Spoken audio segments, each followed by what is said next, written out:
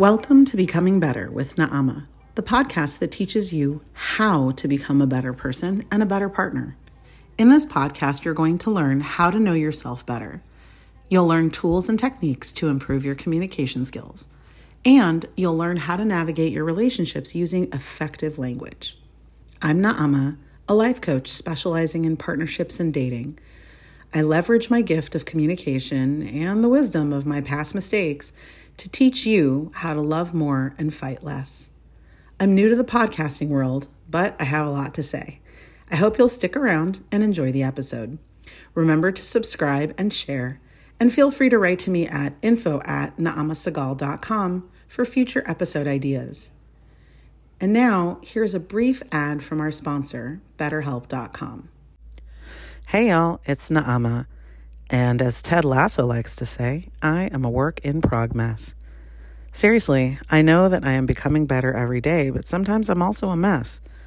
One of the most powerful tools that I have used over the last 20 years to become a little less of a mess is therapy. And if you need a therapist, which I think everyone does, you should go with BetterHelp.com. BetterHelp is the world's largest therapy service, and it's 100% online. With BetterHelp, you can tap into a network of over 30,000 licensed and experienced therapists who can help you with a wide range of issues. To get started, you just answer a few questions about your needs and preferences in therapy. That way, BetterHelp can match you with the right therapist from their network. Then you can talk to your therapist however you feel comfortable, whether it's via text, chat, phone, or video call. You can message your therapist at any time and schedule live sessions when it's convenient for you. If your therapist isn't the right fit for any reason, which happens, you can switch to a new therapist at no additional charge. I believe that everyone can benefit from therapy, and you can benefit from 10% off your first session by going to betterhelp.com/becoming better. That's betterhelp.com/becoming better. Get yourself a therapist. They are just a fresh set of eyes to help you tackle any problem that you want to overcome. I believe in you, and this is just another way that you can become better. Hey everyone, welcome back. It's Naama with Becoming Better. Today's topic is going to be pretty short and sweet. It's all about when to engage. And let me tell you a little story. I have 4 kids. My third son, he's 3, and he's in a very interesting stage right now. My husband calls him a 3-nager. He's trying to push everybody's buttons all the time, and he wants everything his way. And on top of that, he's got a slight speech delay, so sometimes it's hard to understand what he's saying, even though he understands English and Hebrew. Go figure. There are times with this toddler, and he's not really a toddler anymore, but man, does it feel like it. There are times with him that I just am not going to engage. He might be really focused on whatever game or puzzle that he is dealing with, and if I interrupt him, I will get a puzzle piece in the eye. Or, moreover, if you are a parent, you know what I'm about to tell you. If we have to get ready for school and he is barely coherent, I know I have to tread really carefully. I have to very gently pick him up. I have to very quietly speak to him and whisper in his ear. He's a Pisces. He does not handle being woken up very well. I need to make sure he can get slid right into the car and have a little chewy chocolate granola bar in his hand and my cell phone in the other hand with Netflix playing so that the car literally does not explode. There are times in our lives where we need to decide if we're going to engage or not. So firstly, let's talk about what does it mean to engage. And then secondly, let's talk about what I mean by the decision. So engaging means getting yourself involved in somebody else's mess. And it's not necessarily like a big mess. It could be a little mess. It could be, little old lady drops her shopping note at the grocery store and you decide whether you're going to bend down, pick it up and give it to her, or you're just going to walk on by. Or, you see a little kid crying at the grocery store. You could choose to walk right past, or you could choose to smile at her, or you could choose to make a silly face at her, or you could choose to look at the mom and say, I sympathize. There's different ways to engage. There's also way bigger messes that we sometimes have to decide on. Do we want to get involved or not? I mean, the list is enormous, but just a few examples. You have a sibling, maybe they're in recovery from addiction. They are texting the family, or they're posting on social media that some terrible, awful, horrible thing happened to them. And their pattern of behavior is to blow everything out of proportion. Do you engage or not? Maybe you've got a coworker and they're constantly whining in the office about whatever problem they're experiencing. And they slowly make their way over to your desk. And you know that if you put your earbuds in and you start typing, they're going to think you're listening to music and they'll move on. But you feel really bad for them and you wonder, maybe I should engage.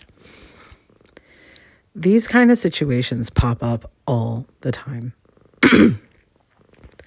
They pop up all the time. And the fact is, each one of these situations is unique. So sometimes it's about, do you want to engage? And sometimes it's about, I guess I have to. Now, the second part of engaging is not just what is engaging, because that's pretty straightforward. You're getting into somebody's mess. But the second part is the decision. We deal with all kinds of difficult situations every day. Sometimes it's with people that we're close to. Sometimes it's with complete strangers. The decision needs to come from a place of self-preservation. And I say that as a recovering people pleaser, but it's true. Engaging in someone else's mess, if they're someone you love, someone that you're invested in, your self-preservation is a little bit muddier than with a total stranger. You might compromise your boundaries or your limits or your self-preservation because you love them and you want to help them. I compromise my sanity every single morning when I have to get my 3-year-old toddler into the car. You get my point. Now, deciding to engage with a coworker or, a third cousin or someone at your church or synagogue, maybe someone you only know by first name, that's a different decision. And you really do need to consider, is this something that is going to benefit me? Or is this something that's going to energetically drag me down? Now, sometimes you have to make that decision and you have to engage even if it will drag you down. Here's a great example. So some of you may know I'm Jewish, and we have this incredible ritual in Judaism. When someone dies, the whole community gathers around the mourners. And really, it's not so much a focus on the person who's passed away as much as it's a focus on the survivors who are living in their grief. One of those pieces of this ritual that the community is required to engage in is to visit and comfort a mourner. And there are very specific rules around what you're supposed to do when you visit a mourner and where you're supposed to sit and how you're supposed to speak to them and when you're allowed to speak to them. All of this revolves around protecting their peace because they are in the depths. Now, if you're having a great day and you just got a raise and, you found $50 on the ground, like you're having a great day and you realize you have to go visit a mourner, you have to engage and it's going to suck the energy out of you and you have to do it anyway. Why? Because it's the right thing to do. Maybe at that point, you have to shift your perspective. This leads me to the third part about engaging. First, you have to know what engaging means. Then you have to decide if you're going to do it. And the third is, how much do you want to engage? And what do you want to bring of yourself into that engagement? I'll go back to the example of the kid crying in a grocery store. I run into this all the time. I am a bit of a dork.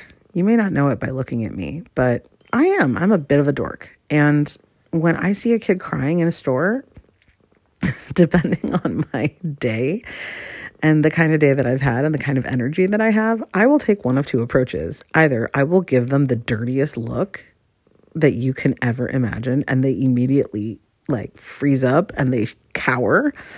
And then their parents were like, oh, good, finally you stopped.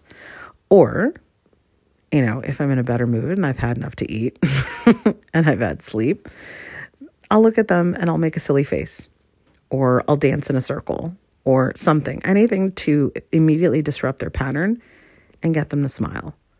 Typically, that's enough to make it work. And I move on with my day. Sometimes it doesn't. Sometimes I'll push my cart over to where their parent is and say, hey, you're doing great. It happens to the best of us. And I'll make sure to hold their eye contact and let them know that I'm being sincere. And then I'll move on. I do that because I have the choice whether I'm going to engage in that mess or not. And I know I can bring joy to that conversation in that moment. We don't know what other people are going through. So if we have the capacity to bring some joy into an engagement, we really should. There's a whole lot of darkness in the world, and each of us has the ability to bring forth light. So I think we should engage. But again, there are caveats. If doing so is going to damage your mental health, don't do it. If doing so is going to violate a personal boundary or promise that you've made to yourself, don't do it. If doing so really is going to empower that other person to start behaving negatively, abusive or, manipulative, things like that, don't do it. Obviously, use common sense. But at the end of the day, if you're going to engage in someone's mess, you have to decide how invested you want to get into it. I am not about to step up to a parent at a grocery store and tell them not only are they parenting their kid wrong, but I could do it better. That is not a healthy type of engagement. The best way to know, though, is to just ask the person. Again, I know I sound like a broken record, but if you don't know what someone needs, ask them. It doesn't mean that they're going to have a perfect answer established for you, written out, but, ask them. It'll be very helpful. You can actually just engage. Now, I'm going to tell you a story, and that'll be it. This story is extremely meaningful, and you probably can Google it. It's not my story. I'm going to make parts of it up because I can't remember all the specifics. I heard it over 25 years ago. It was about an Aikido master in Okinawa after World War II. He was like a double black belt in Aikido. He was an American GI, American soldier, who was left at an army base in Okinawa, and he had studied Aikido, which is a martial art known as the Way of Peace. He was on a train with his master's master, a very frail, small, little old man. And they were headed someplace. I don't remember where. Now, on this train, at one of the stops, boards a large, powerful, drunken man. He's tall and heavy and sweating buckets. His face is bright red. His cheeks are red. His nose is bright because he's been drinking so much. You can smell the booze on the guy. He is very clearly intoxicated. He is staggering, stumbling, slurring his words, pushing himself around, pushing his weight around. He's getting in people's faces, completely ignoring boundaries. His cheeks are bright red. He's sweaty. He looks like he hasn't had a shower in a couple of days. He's violent. He's screaming. He looks so angry. And this American GI sitting next to his master's master thinks to himself, oh, awesome. There's a big drunk guy. I could totally use my martial arts here and subdue him and wait for the authorities. He was just waiting. He sat there waiting until the drunk man was about to step up to him because he was making his way through the crowd, confronting one person after another.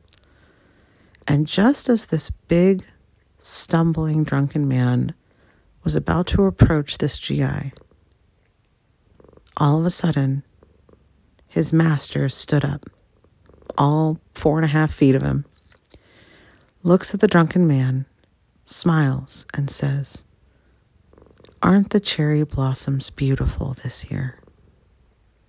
The drunken man stops, eyes wide, completely astounded, totally taken aback, and the master continues, "My wife and I like to sit on the porch of our house, and we like to watch the cherry blossoms fall. It's so beautiful, don't you think? Do you have anyone that you like to watch the cherry blossoms with?" And in that moment, the GI was stunned. His mouth was open. Everyone on the train was still. No one spoke. And the drunken man bursted into tears and collapsed on the ground, putting his head against the stomach of the master, crying. He had lost his wife, and he was in mourning, and he had decided to go get drunk rather than feel his pain. The master consoled him for the duration of the trip, and the GI learned a very valuable lesson that day, which was it's a whole lot different to use your strength to subdue someone than using your wisdom to help them. He had no idea. He just saw what was on the surface. The master understood. Nobody gets that drunk and that angry and that violent without being in terrible pain. Matter of fact, I heard that on an Instagram quote the other day. When a woman is in despair, it comes across as a bad attitude. But if we change our language and recognize that she doesn't have a bad attitude, she's in despair, it completely shifts the dynamic, doesn't it? So, my point being, this master in this story engaged the man and brought his whole self into that engagement, but did it in a way that was smart, that was kind and compassionate. And it worked really beautifully.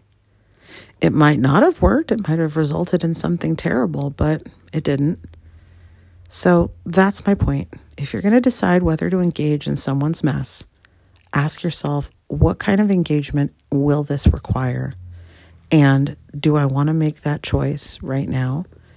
And do I want to bring my full self to this engagement? If it's not a hell yes, it's a hell no. Go back to that episode if you don't know what that's about. I hope you enjoyed this podcast episode, and I hope you like it, share it, and subscribe. Give it a rating on Apple Podcasts, Spotify, or wherever else you listen. And I hope we meet again. Thanks. Let's get you better. Bye.